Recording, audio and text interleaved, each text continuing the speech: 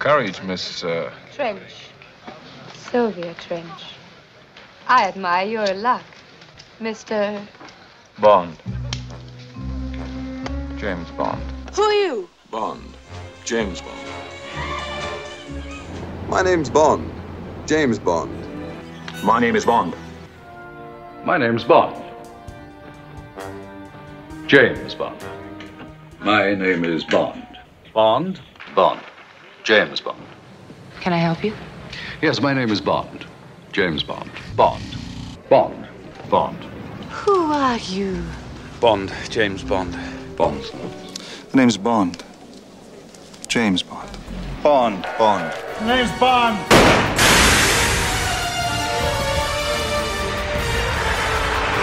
James Bond. The name's Bond. James Bond. Bond. Bond. James Bond.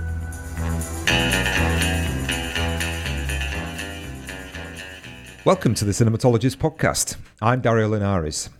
So this second episode of the new season, we are taking on a behemoth of film culture, James Bond. Now, Bond is not a subject we've covered before on the podcast. To be honest, we haven't talked that much about it, except maybe in the context of thinking about franchise cinema or really the effect of the pandemic when one of the big movies was put back. And I was thinking about it because it was odd for me, because Bond, perhaps more than any other genre, property or character, was influential to my childhood relationship to cinema. My grandfather was a big Connery fan, and Bond movies were huge events when they came out, and also when they were available on the 3 TV channels, which we had back then in the 80s. But as I've gotten older, I've become more ambivalent about Bond, both from a cinematic and a thematic standpoint. The coolness and allure is kind of giving way to a sense that this is a character out of time. And Daniel Craig's Bond maybe obviously has really tried to attempt to play on that a little bit. But the character and the earlier films still holds, very strong nostalgic pleasures for me. And in many ways offers up interesting prompts for conversation in many ways. And because of this, I've been thinking about a way to get into talking about Bond on the podcast that isn't just an obvious, what's your favorite Bond movie or what does it mean in contemporary culture? And today's guest is undoubtedly going to provide that. He is David Lowbridge-Ellis, the creator and editor of LicensedToQueer.com. Now, this is a fan project that engages with Bond in many forms and on many different platforms, essentially looking at all things 007 through a queer lens. So, David, welcome to The Cinematologist. Thanks for coming on. It's a real pleasure to be here. I know you're a teacher and, you must be going through, interesting times, let's say, in terms of being a teacher in Tory Britain 2022. It's been a long day, let's put it this way. I'm glad this is an audio-only podcast and no video, because I have bags under my eyes like nobody's business.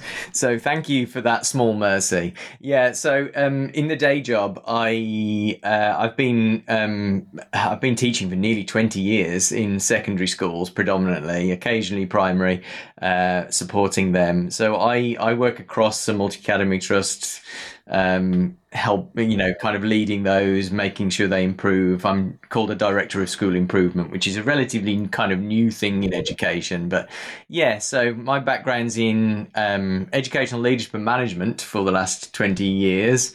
But before then, I did a degree in English language and literature. So that's kind of my academic foundations. Did you sort of teach English first of all, or was it always a kind of pedagogic practice type of role that you've done?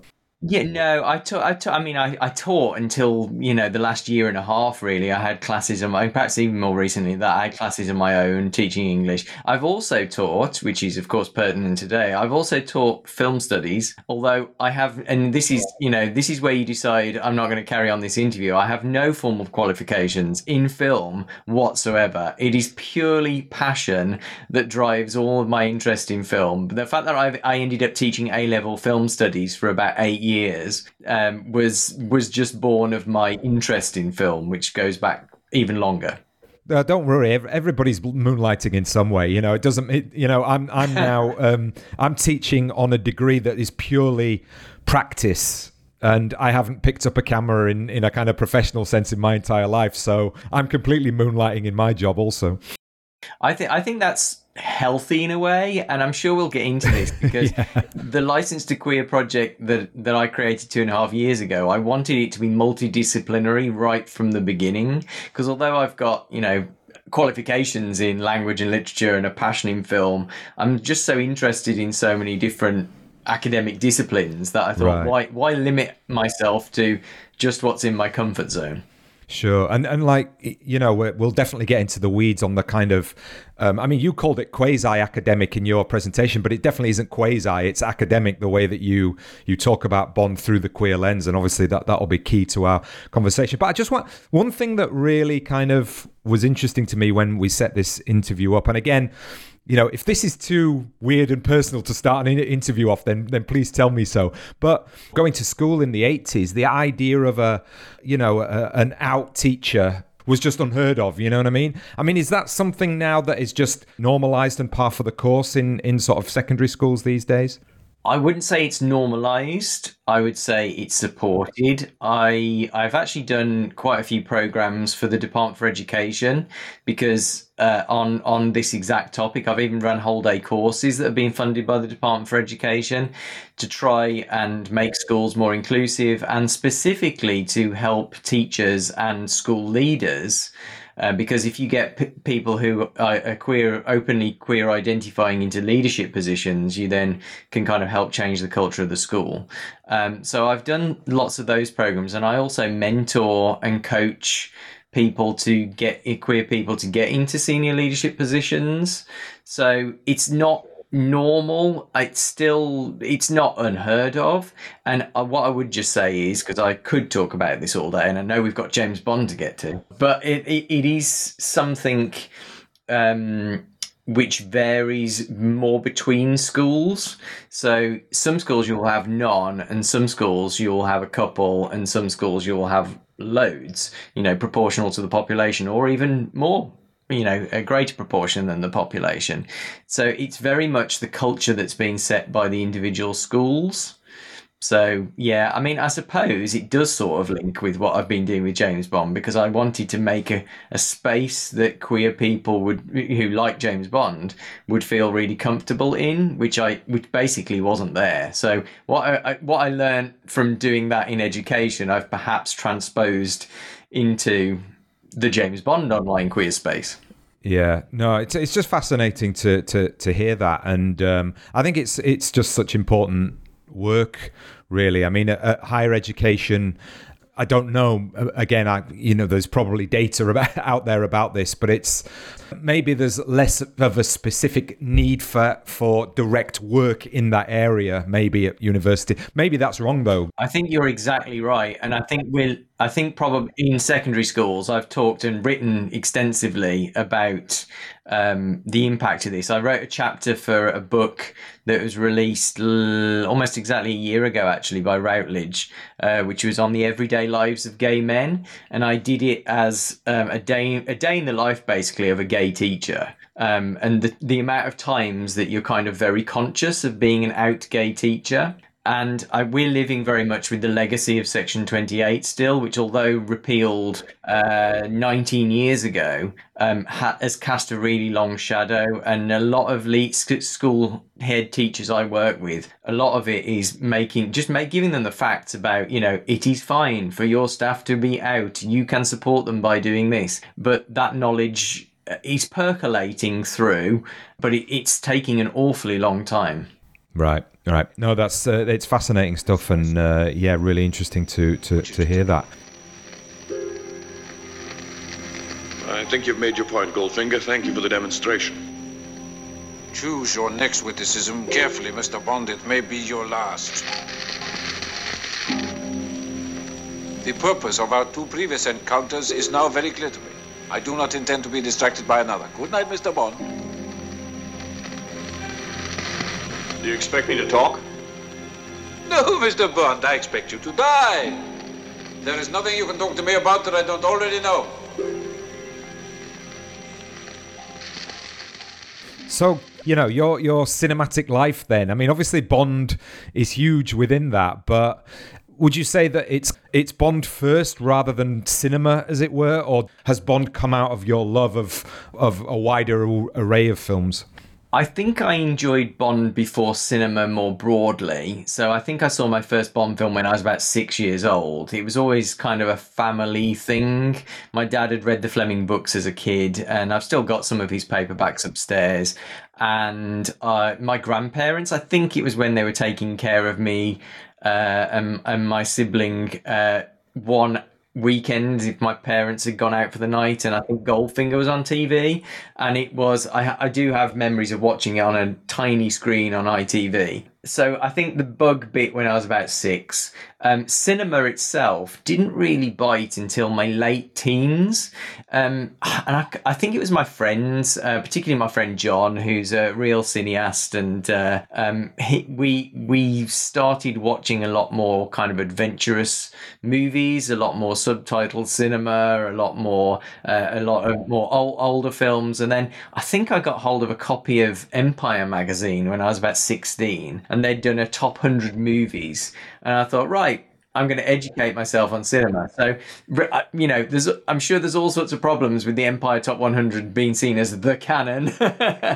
It's certainly not going to be representative of cinema as a whole. But as a 16-year-old, I didn't know that. So I worked my way through the entire 100 within a few years, except for Grease. For some reason, Grease was one of the top 100. And for some reason, perhaps internalized homophobia, I didn't watch Grease until I was in my mid-30s. So that was the one. I thought, I've got to keep one on the list that I haven't watched. Maybe that was kind of in my head as well. But yeah, so I watched all of these, and that's really when I started watching a lot of the films of the 70s and 80s, the late 60s. So basically that wave of filmmaking emboldened by French New Wave and all that stuff. So the Easy Riders, Raging Bull sort of canon really, and it just went from there really. Yeah, I kind of go full circle on lists. I mean, the Empire Top 100 is going to be very different to the Sight and Sound Top 100, which I've just kind of filled in my top 10 for that. Most definitely, But to be honest with you, if anything that gets you into a sort of sense of, a wider vocabulary of cinema, I think that's what lists can be really good for. And, none of them really pertain to a definitive nature of what film should be. They're all subjective in that sense. So do you subscribe to this idea that your true Bond is the first one that you watch? On a personal level, I'm not sure, to be perfectly honest. At least you didn't ask me who's my favourite Bond. All right. Well, that's the next question, wasn't it? No. I mean, we can get there. It's a good way of asking. My answer to the favourite Bond is always the one I'm watching at that time, which is my diplomatic answer. Yeah, I reckon I did see Sean Connery, although I think I saw Roger Moore more. That's not a confusing sentence at all. When I was growing up, because for some reason it seemed like The Spy Who Loved Me was just on telly every other week on ITV, and I don't know why that one just stuck in my head more. And I think it's probably because it is kind of a more child-friendly film than the first two Roger Moore movies. So I think ITV did have it on heavier rotation, and it is a film that is pretty much universally adored in the Bond community. So I think that's the reason. But the Roger Moore films really stuck in my head. When you say the words James Bond, probably my first association is Roger Moore. So I don't know whether that kind of supports the theory or shoots it down, really. Yeah, I mean, I think the notion of a favourite Bond is a difficult one, but definitely the one that informed who I thought Bond was for a long time was Roger Moore. And then when I discovered there was an earlier one, and not just one earlier one, like two ones who came before, and it kind of blows your mind. Then you're kind of, there's this whole other parallel life of a character that you just specifically identify with one actor, which is kind of strange when you're young, I think. You're not including David Niven from 1967's Casino Royale? Well, the thing is, at a young age, I don't think I would have even sort of recognised that. I would not inflict that film on. Although I watched it as a kid and it didn't do me any harm. No. I do sort of love that film. There's actually a really good book called, because I hate it when people talk about James Bond and canon and continuity. I'm just like, there is no canon, there is no continuity. There's a really good book called the James Bond Lexicon, and they delineated 28 different James Bonds in the canon.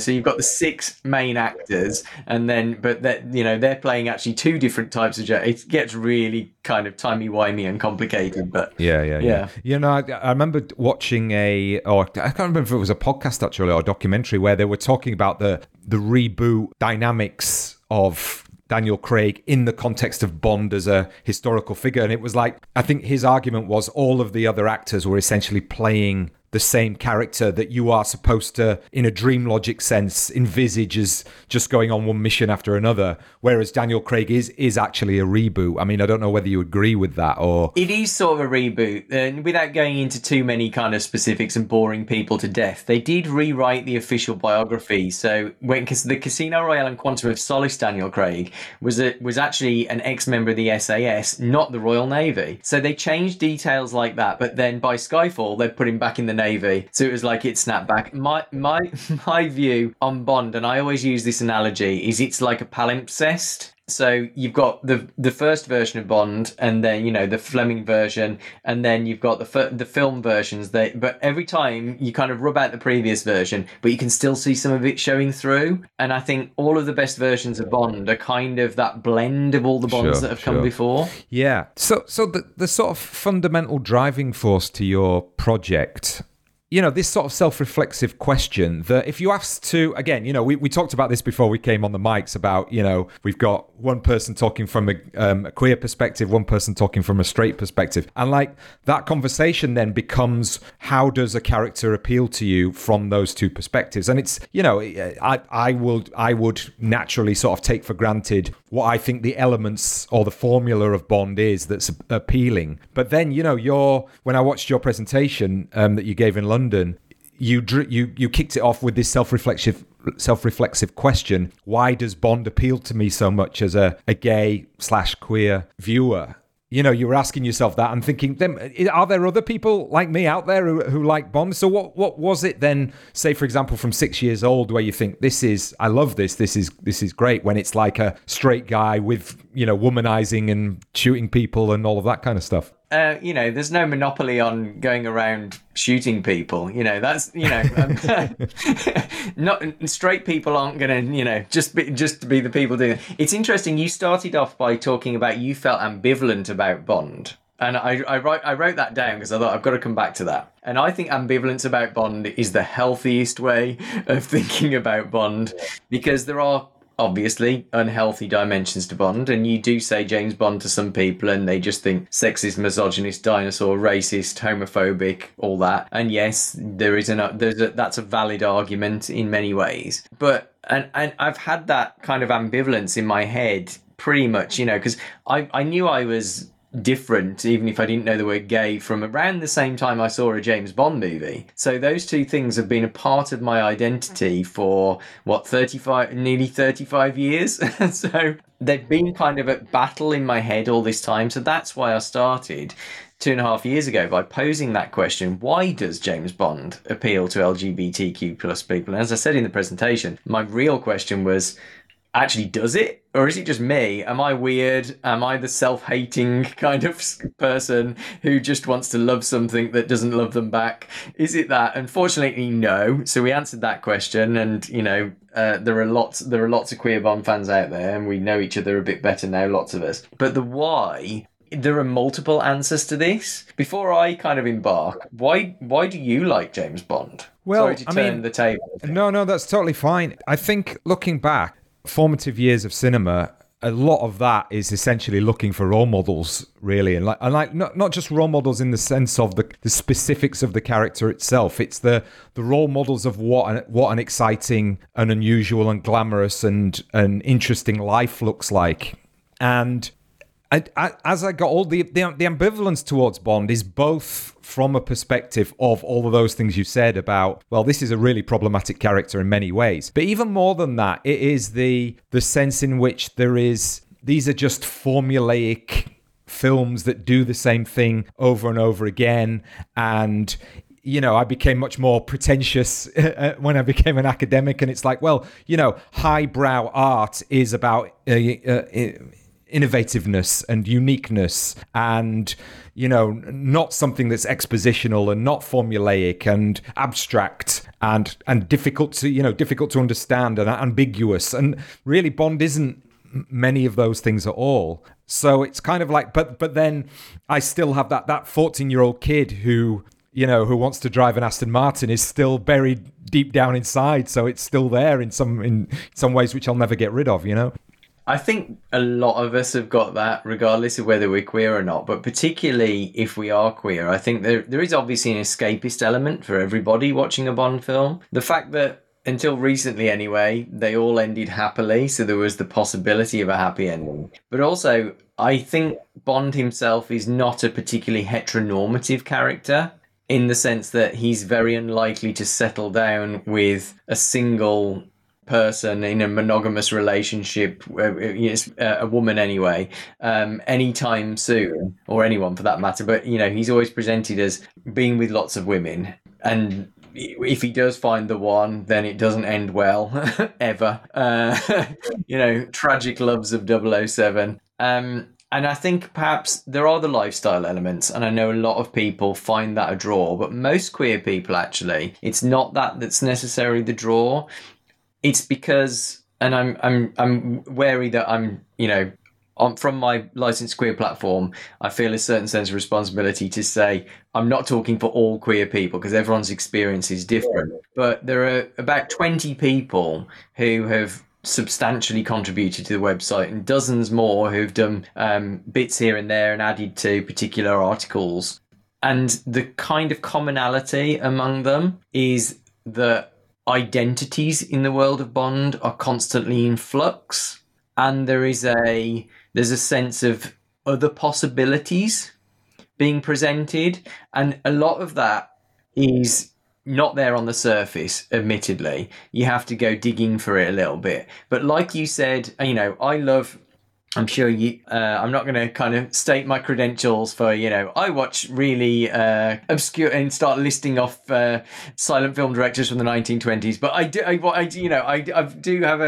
have a decent grounding in film history. But I think I'm kind of getting the same sort of satisfaction that I get from watching more obscure and ambiguous movies nowadays, by kind of bringing more ambiguity into the world of Bond. And I think it's quite satisfying because it's such a mainstream product. And I hate that word. I hate it when people start using the word franchise around film, because I really, obviously film is always a mix of art and commerce, but I hate that term. So I prefer the world of Bond. But, Bond is a big franchise. It's, like the Marvel Cinematic Universe and all that kind of stuff.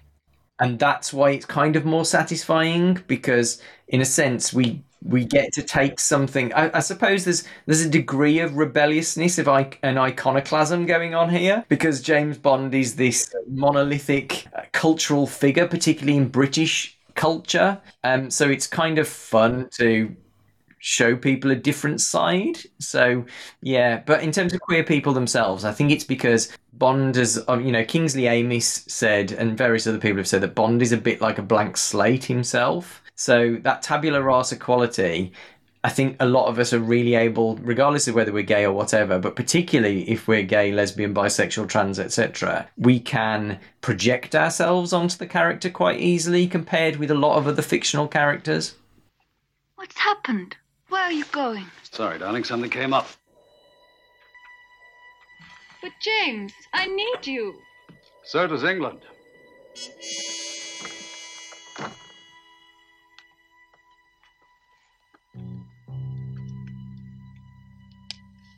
He has just left.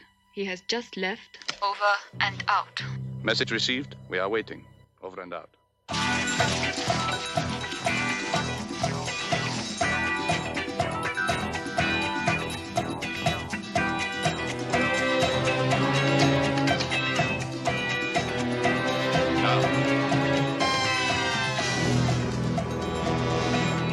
I think that also sort of lines up as well with some of the... I mean, we can talk about Roger Moore films all day, but even in the other films, there are little pointers and symbolic moments and icons that are, I mean, to be honest with you don't really need to be, trained with the queer gaze to within an inch of your life to understand that what is being said here, But like, again, as a teenager, I wouldn't have got any of that because I was brought up like, what does it mean to be brought up straight? But I just feel like I was not exposed to, any kind of, gay culture as a teenager very much at all. Neither was I.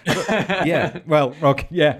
But it's funny, isn't it, that you look back. I mean, it's like looking back at Top Gun. When I went to university and I read the article that said Top Gun is the gayest movie of all time, and I went back and watched it. Like, shit, yeah, it is. You know what I mean? It is. I do find it that irony that most of the kind of hetero American movies of the 80s and 90s are like super gay. Yeah, they really are. Like, how did we not see this at the time? I mean, when I watched Top Gun on TV in the 90s, it was like, yes, I do find Tom Cruise quite attractive and it might be nice to join the Air Force. but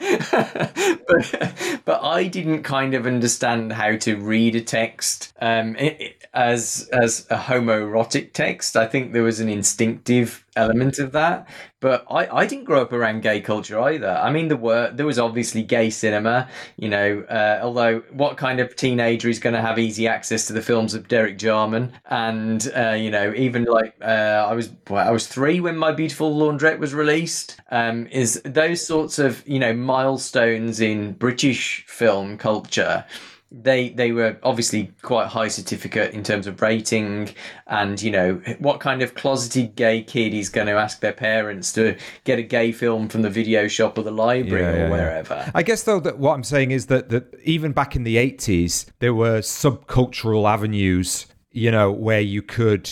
I mean, and it could be through music rather than film, but film was involved. And if you happen to be in the right, in the right area or the right situation, or knew the right person, you could be introduced to that perhaps. And I think probably maybe you're the same as me, where it was like, no, all I had was mainstream stuff to work with, you know what I mean, in terms of forming identity, That's it. So we kind of, I mean, the first, I can't even remember, besides seeing Winton Kid in Diamonds Are Forever, aged about 7 or 8, I can't actually remember, I don't think I got that Rosa Klebb was supposed to be a lesbian in From Russia With Love. Apart from those, I don't think I actually saw a gay person on screen, at least present in fiction, at least. And if it was ever non-fiction, if it was on the news, it was always a very negative portrayal, particularly with the AIDS crisis and everything else. I don't think I saw any fictional representations of a gay person until I was in my mid to late teens. I'm probably forgetting things, but I just can't remember anything. So there was just no way of us, obviously nowadays, and I feel incredibly, it's brilliant that kids nowadays have all this great stuff like Heartstopper and films like Love, Simon, and which are really positive portrayals because they presented an alternative narrative. Rather than, you said, you don't remember growing up straight because you were part of the dominant narrative, and we like gay kids went down the dominant narrative as well, but it never fit, and that's why that's why we always kind of felt left out in a way.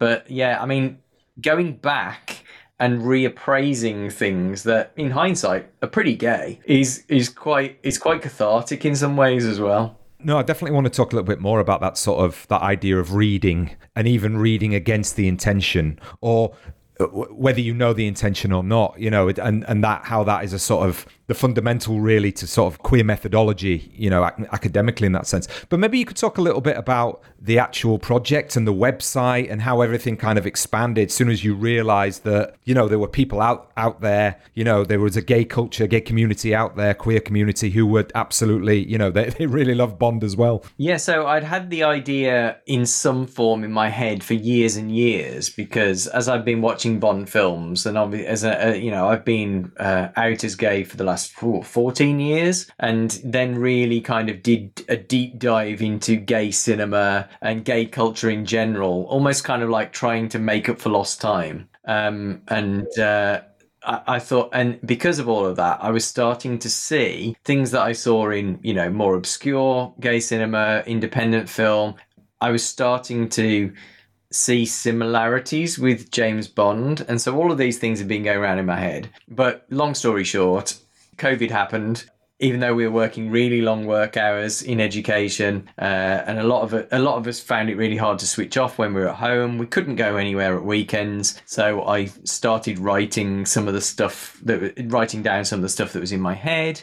I produced 4 or 5 pieces before kind of making it public. I bought the domain License to Queer, started the social media accounts, and within about a week, I'd got a few hundred followers already. So I thought, they're the early adopters. They're the people who, are actively looking for queer readings of James Bond. It wasn't just queer identifying people. I have to say, the James Bond online community is far more welcoming than a lot of online film communities are, particularly for mainstream titles. I've only ever had a small handful of kind of altercations online, or people saying things, they get blocked and whatever. They are very few and far between. And as I say, now lockdowns have actually ended and everything, hopefully, fingers crossed. I've actually got to meet a lot of people who, we got to know each other online, actually meet them in person. So that was really good. And the great thing is, I put it out there right from the start. I don't just want this to be me. I am a gay identifying man who is cisgendered-ish. I always kind of say, I'm kind of still kind of working that kind of stuff out. But I wanted the whole queer spectrum represented because genuinely I wanted to know other people's perspectives.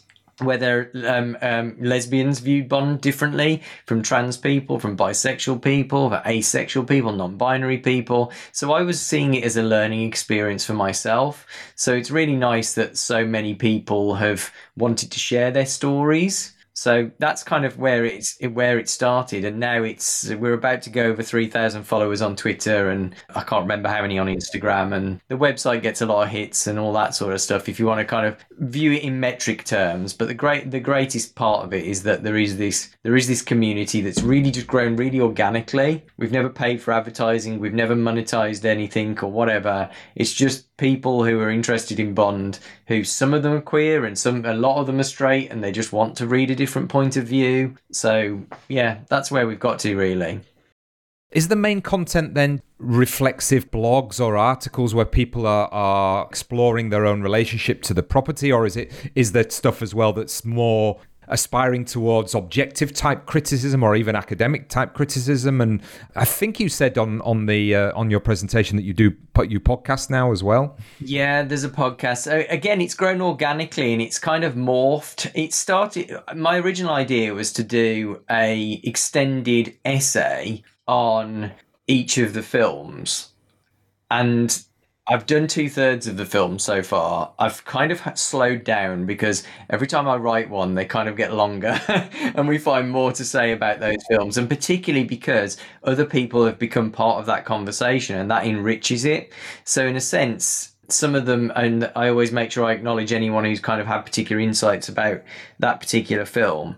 In terms of I have said quasi-academic. It has, in most pieces, it's taken more of a shift towards the academic. So everything now is Harvard, almost everything, unless it's kind of like just something quite like the piece I wrote about the Queen the other day. I slotted the references into the piece, but that was something obviously I had to write quite quickly. But the longer pieces are fully Harvard referenced, reliable sources, hopefully from most of the time they are from actually queer academics themselves, because I want to give them a bit of a platform as well. But even the early pieces, I always referenced everything with hyperlinks, so you could follow it up with the sources. But so they're the kind of backbone of the site, and they range from 4,000 words to 14,000 words for each film. So they're the backbone. But then there's lots of other articles, and some of the people who write for the website are far more academically qualified. I've got an undergraduate and a master's degree, but it's like some some of them are really like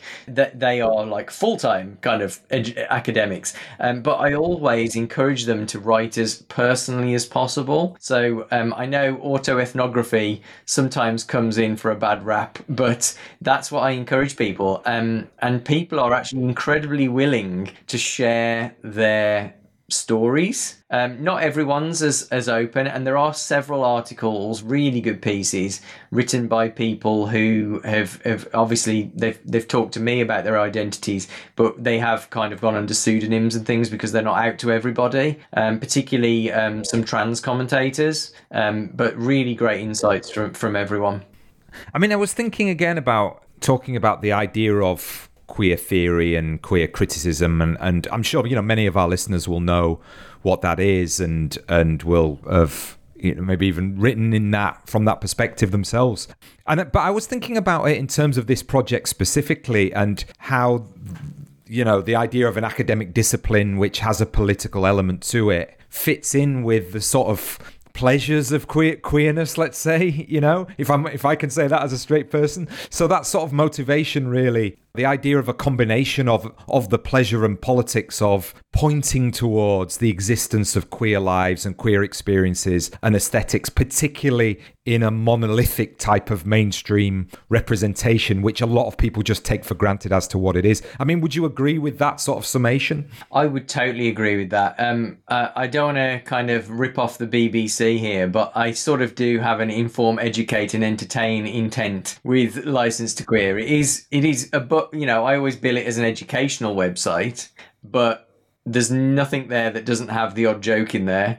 And hopefully very informative. And it's interesting you just said about taking, queer pleasure as a straight person. I think that queer theory is great from my understanding of queer theory, and again, it's completely self-taught, because when I did my undergraduate degree, there was a module I think it was a literature module, which was about queer theory, but I was closeted at the time. So I thought, if I select this module, I will out myself.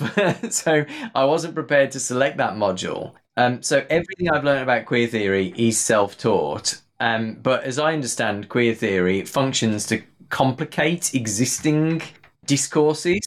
And I think there's a lot of fun in that, just because I love anything that basically throws a bit of a hand grenade into existing narratives and blows it up, and we can reassemble the pieces, which is I think what queer theory really excels at.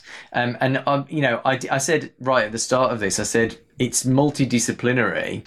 I'm really in my comfort zone writing about literature and linguistics. A lot of what I write, it resembles a bit like critical discourse analysis. So I'm kind of applying some of that methodology of linguistics and sociology and history and psychology, geopolitics, a lot of gender.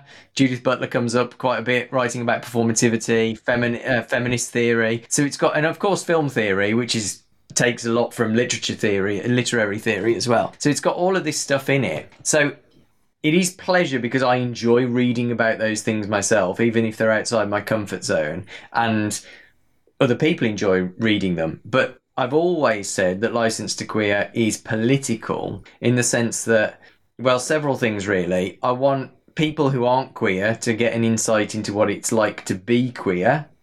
And also, I want everybody to see James Bond the way that I've started to increasingly see it, and hopefully get pleasure from doing that. But also, a lot of the articles have taken on a sort of mental health slant as well in the last couple of, no wonder during the pandemic. So there's kind of that element as well. I've just recorded a podcast with a psychologist where we kind of tried to put Bond on the psychiatrist couch a bit and kind of help him out a little bit there. So there is a educational element to it, but yeah, it's kind of that balance of all of it, really. We've been talking here about this idea of sort of queer reading, but also, you've talked about the terms of a sort of, a gay view, or, talk about the idea of looking from a lesbian perspective, or, a trans perspective for that sense. And, these are interconnected identities, again, don't get me wrong, very, very different. Everybody's got their own experiences, but there's a sort of interconnected way in which they are in opposition to or critical of their position in relationship to heteronormative society, as you've talked about. But are those things interconnected in a way that actually sometimes they need to be disconnected so that a specific identity can voice their experience? So what I mean by that, when you say, oh, this is a queer reading, is that different from saying this is a gay reading? If you see what I mean, or do you not make that distinction? And it's like depends who you read, I suppose. No, that totally makes sense. Again, going back to what you said about there being a political intent, I chose the name License to Queer because I thought it sounded cool, but mostly because that word still has a lot of power to offend people when used in a particular context, but it can conversely be used to empower people. So that term was used to bully me when I was at school. So it's kind of reclaiming that word, which has happened increasingly over a relatively short period, actually. So queer has been used increasingly. I think GLAD acknowledged it in 2016-17 as kind of a reclaimed term. So it's only relatively recently. And I'm very aware of the sensitivities around it. In my education life, I do training for staff on which terms to use. And a lot of staff say, I don't want to use that term because I think I'm going to offend people. And I say, well, as long as we use it in the right context, and the academic world, queer is used all the time and has been done for the last 3, if not 4 decades. So queer is an umbrella term, yes. We are wrong to assume that the experience of everyone under that umbrella is the same.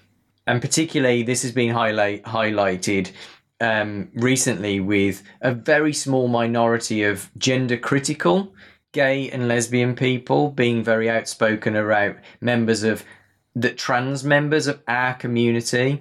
So I've actually been reading and writing quite a lot about imagined communities recently, and that kind of assumption that everyone in your community is of the same mindset about everything, and that is actually quite dangerous to make that assumption.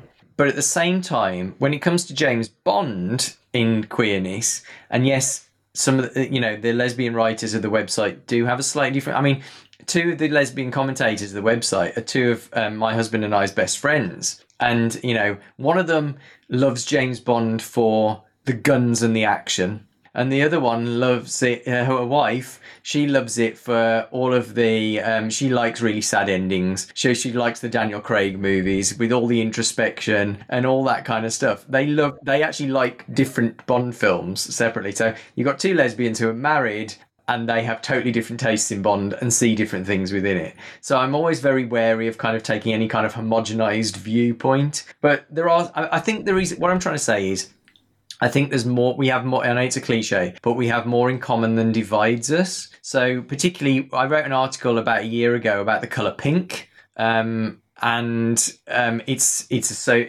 how it was treated throughout Bond, and all of the dimensions of that. And one of my trans friends who writes for the website, a trans man, he and I had a really interesting conversation about that. We've kind of both rehabilitated pink in our lives, because I was gay and thought, if I wear pink, people will know I'm gay. He was trans and he was just like, I don't want anything feminine growing up. So it's certainly, when it comes to gender and stereotyping, I think that's definitely a bit of a glue that holds us together. That certainly seems kind of like the way in which I think the nuanced position of individuals who are looking at text and and through their experiences have individual responses, but then obviously they're part of collective groups at the same time. So it's always a complicated kind of reckoning or working through of all of those kinds of things, I think. Let's finish off by talking a little bit about specific queerness in Bond, I think. So I mean, for you, do you think that is there a more identifiable kind of strands of queerness depending on the era and the Bond? Like, say, for example, we could say that Roger Moore was the campist of the films, as it were. But yet there's nothing as camp as late Connery, you know what I mean? Really, the Diamonds Are Forever is super camp. And then, there's some elements of this in Brosnan. And, in Craig, it's done in a very specific way, which is much more on the nose for a politically correct contemporary audience in the 21st century, perhaps. I mean, I don't know. What's your take on all of that? Yeah, I mean, we could do a whole podcast just about camping James Bond. In fact, I've already done it. But,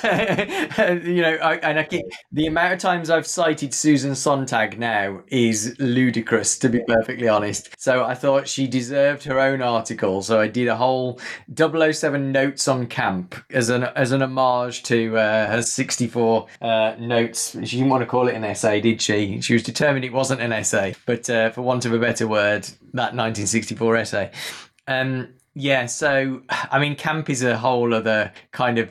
I argue that actually the Connery films are the campist, because Susan Sontag argues that for it to be pure camp, it needs to be unintentional, whereas Roger Moore is kind of nudge, nudge, wink, wink. It's like, oh, we know this is not to be taken seriously. Whereas I think the campist image in any James Bond film is from the opening of Goldfinger with Bond in a very snugly fitting blue romper suit. Oh, yeah. Against a clearly back-projected Hotel Fontainebleau Miami Beach. They're freezing somewhere outside of London. They're pretending to be somewhere in Miami. And it's this sunlit scene that's clearly on a soundstage. And it's like, that is pure camp. So, but broadly speaking, I do think if I just kind of go from Connery up to Craig, I think that Connery's films are far queerer than Roger Moore's films. Because I think they open up sexual possibilities more, and I think that was tied in with particularly Goldfinger, Thunderball, You Only Live Twice. That was tied in with everything to do with what was going on in the 60s in terms of sexual permissiveness. And I think there is kind of Connery's the only Bond who has a threesome. So there's, Bond is actually pretty one woman man for the rest of the era. And that happens in From Russia with Love back in 1963. So I think Connery opens up those possibilities. And of course, he's very sexually magnetic for men or women, and a lot of people recognize that even at the time, and the camera loves him. If you want to do Laura Mulvey's gaze, if she ever wants to apply that to Connery in those Bond movies, I'm all over it. And then you move in George Lazenby, obviously one film, so you can't really generalize from that, but that was the only film to be directed by an out queer person. So you can view Peter Hunt's On Her Majesty's Secret Service very much through a gay lens. And then you go into Roger Moore, and the first two films are kind of like this identity crisis. It's like, are we Connery? Are we Moore? Which is really interesting from a queer point of view. And then from Spy Who Loved Me onwards, particularly Spy Who Loved Me and Moonraker, that I saw them. I analysed Spy Who Loved Me only this year, and it was one of the longest pieces because I got into this whole thing about it being a reaction against that wave of feminism at that time and the increased visibility of gay people. So I think a lot of those films are quite reactionary. And then you've kind of got the new man of the 80s. So they're really interesting for gender, which carries over to Timothy Dalton as well. And then you've got Brosnan, very performative. His masculinity is very posed. And then you've got Craig, who's the existential one. He's always having some kind of, internal crisis, which ties in really neatly with a lot of the kind of mental crises that a lot of queer people go through. So that's the potted history. So what about, the way that on your website and in your community in the project, that there's certain characters who you would probably define as queer characters, like specifically queer characters in the Bond movies, as having a kind of cult status. And I'm thinking here of Jim Fanning. Who's Jim Fanning, for those who don't know? So, okay, this is a bit of an in-joke that started because I wore a bow tie to work during the middle of one of the lockdowns when obviously teachers were still going into work. And yeah, I wore a bow tie and I looked completely knackered one night. And then someone said, I wore a bow tie to work just to cheer myself up and cheer up some of the kids and the staff. And then I got home, my husband took a photo and someone said, it must be Jim Fanning Friday. And it kind of went a bit, not viral, because it's still within quite a close closed community, but every year, several hundred of us wear a bow tie at the last Friday of February. And I don't know why, Jim Fanning, even today, there's that Christie's auction going on today. And I've been tagged in so many tweets of that egg, the Fabergé egg from Octopussy being sold. And everyone's tagging me going, it must be Jim Fanning Friday on a Thursday. And I'm like, what is going on? So for Jim Fanning is this character who appears for less than 5 minutes in Octopussy, and it's just he's sort of a queer coded character because he's a fussy dresser, and he's kind of a bit anxious around Bond, and he's trying to tell Bond to stop eyeing up the women. So I think that's why. But a lot of straight people have taken him to their hearts as well because of what happened a couple of years ago on License to Queer, which is nice. Good morning, 007. Morning, sir. Minister? Commander? I think you know Jim Fanning, our art expert. Yes, hello, Jim. James? Do you know what this is? Well, it looks like a Fabergé egg, sir. One of the jewel eggs made by Carl Fabergé as an Easter gift for the Russian royal family. They're priceless and very rare. This one contains a model of the Imperial State Coach. Top marks, 007. Thank you, sir. Except it's a fake. Now, there's the real thing. It's being auctioned at Sotheby's this afternoon. This is the fourth egg to turn up at auction this year. It's from none of the usual sources. Anonymous seller, numbered Swiss bank account. I'd say that the vendor was a Russian. And now this turns up. A near-perfect forgery. I think Commander Bond should accompany you to the sale. Splendid. I could use an extra pair of eyes. Perhaps we could try and spot the seller. They usually turn up out of interest or perhaps just to bump up the price. Thank you, Fanning. Not at all. And then you've got, a really kind of, within Bond, almost a sort of revolutionary moment where you've got these two assassins who are basically in love with each other in Diamonds Are Forever. And there's a moment where they actually they kill someone and then walk away holding hands. And it's just sort of, obviously really problematic because it has this sort of air of coding psychopaths as gay. Do you know what I mean? But to have something so overt in the Bond movies, I remember going, oh, wow, okay. Yeah, especially as it's actually a misconception that Fleming identifies Winton Kidd as gay in the novel. Felix Leiter actually suggests they are, but it's never confirmed. And to be honest, there are no actual gay or queer identifying characters in the whole of Bond. Even Ben Whishaw's Q says he's coming round, but that's the closest we get. So they are all coded, but two men holding hands is a pretty obvious code.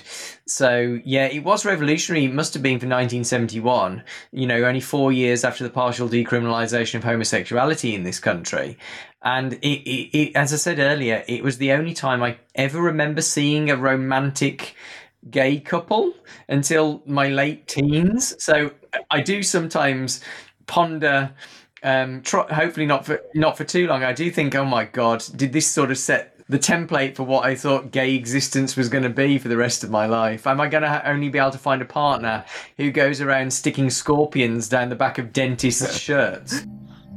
Dr. Tynan, good evening. Who are you? And where's Joe? Joe couldn't make it tonight. I'm Mr. Wint. This is Mr. Kidd. Oh, I see.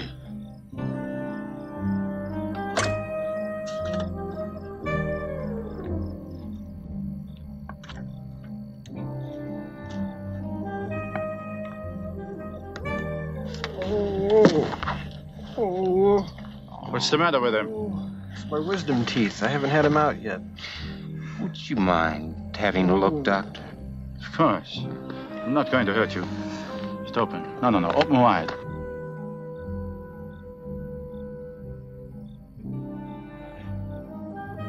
Ha! Ha! Curious. How everyone who touches those diamonds seems to die.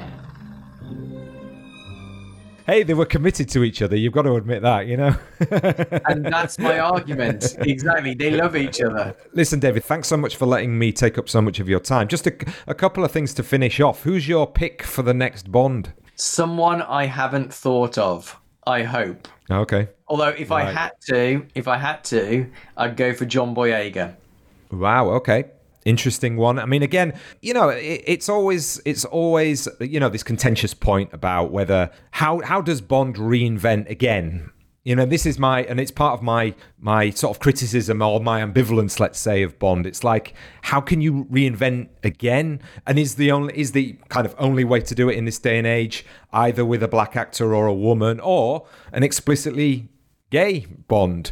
But it seems though that listening to the interviews with Broccoli, that they're not going to do that. They're going to do something else. Yeah, I mean, the interviews, people latch onto the words in those interviews and extrapolate so much from them. They're saying that he's going to be reflective of more modern man, which is what he's basically been. I mean, a misconception around Bond is that he's always so traditional. I think the Bond films themselves, even if the Bond character hasn't been, they've always been kind of in between that kind of pushing what's acceptable in wider society. I keep thinking of the Overton window. If people don't know what the Overton window is, it's that that policy analyst Joseph Overton came up with, what is acceptable politically at a given time. And over time, generally, not always, society's kind of become more accepting of ideas that were kind of a bit more radical before.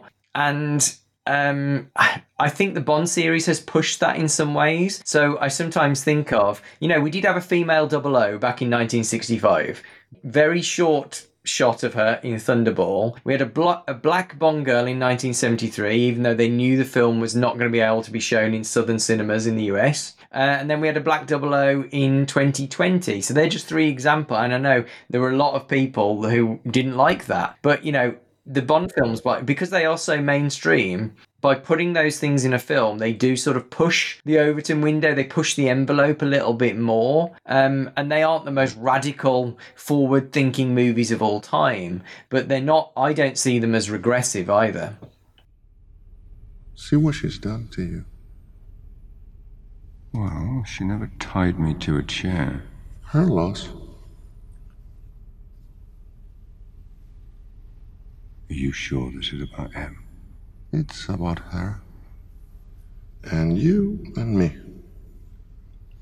You see, we are the last two rats. We can either eat each other,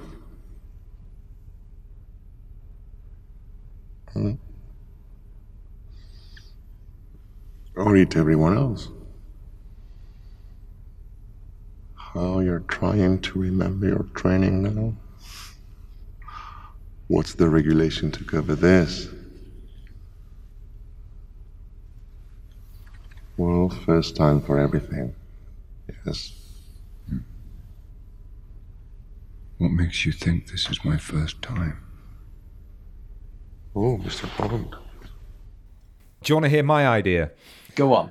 I think it should be Rebecca Ferguson playing the same character as she does in Mission Impossible. So Ilsa Faust from Mission Impossible is recruited to MI5 and becomes 007, and then you can have all sorts of crossover possibilities and what have you. And nothing. I mean, with Amazon taking over Eon, they're definitely going to be looking into kind of spin-offs, aren't they? And there could be endless Bond TV and character spin-offs coming in the next few years. I think that they're going to be quite cautious about that because Bond is a prestige brand in some ways, and there's often a lot of online criticism of the Bond estate because they come out with these really high-priced luxury goods a lot of the time, especially on the 007 store. But I mean, personally, I would like to see a greater variety in the stories. Would we ever see a gay James Bond, a black James Bond, a female James Bond? I mean, anyone who's read the latest 007 novel released about a month ago, we've got a black, gay, and disabled, for that matter, James Bond, who is a brilliant character. We've got, not a James Bond, sorry, a 00. We've got a female 00, and we've got a Muslim 00. So I think that's sort of almost like kind of testing the waters about kind of what people might find acceptable. Whether we see that in Bond 26 or whether it takes till Bond 29 to kind of have more diversity in Bond, we'll have to wait and see. Yeah. Are you coming down to any of the Bond at 60 events at the BFI? Yeah, so we're coming to the. I'm coming down. My husband actually has to work, sadly, but I'm coming down to the stuff on the 1st of October. We're doing the stunts, the new music documentary, the premiere at the BFI, and the Living Daylights screening with 2 of the actors. And then we're going to, it's going to kill me probably, but we're going to go to the concert at the Royal Albert Hall on Tuesday. So I'm going to leave work, get a train, hopefully, and then get a coach home through the night so I can go to work the next day. So that's Bond commitment for you. Hey, listen, you've got to show that you're the hardcore Bond enthusiast that you are with actual actions. So, It's a burden, but someone has to carry it. Indeed. Listen, David, thanks so much for talking to me. I really appreciate it. Thank you.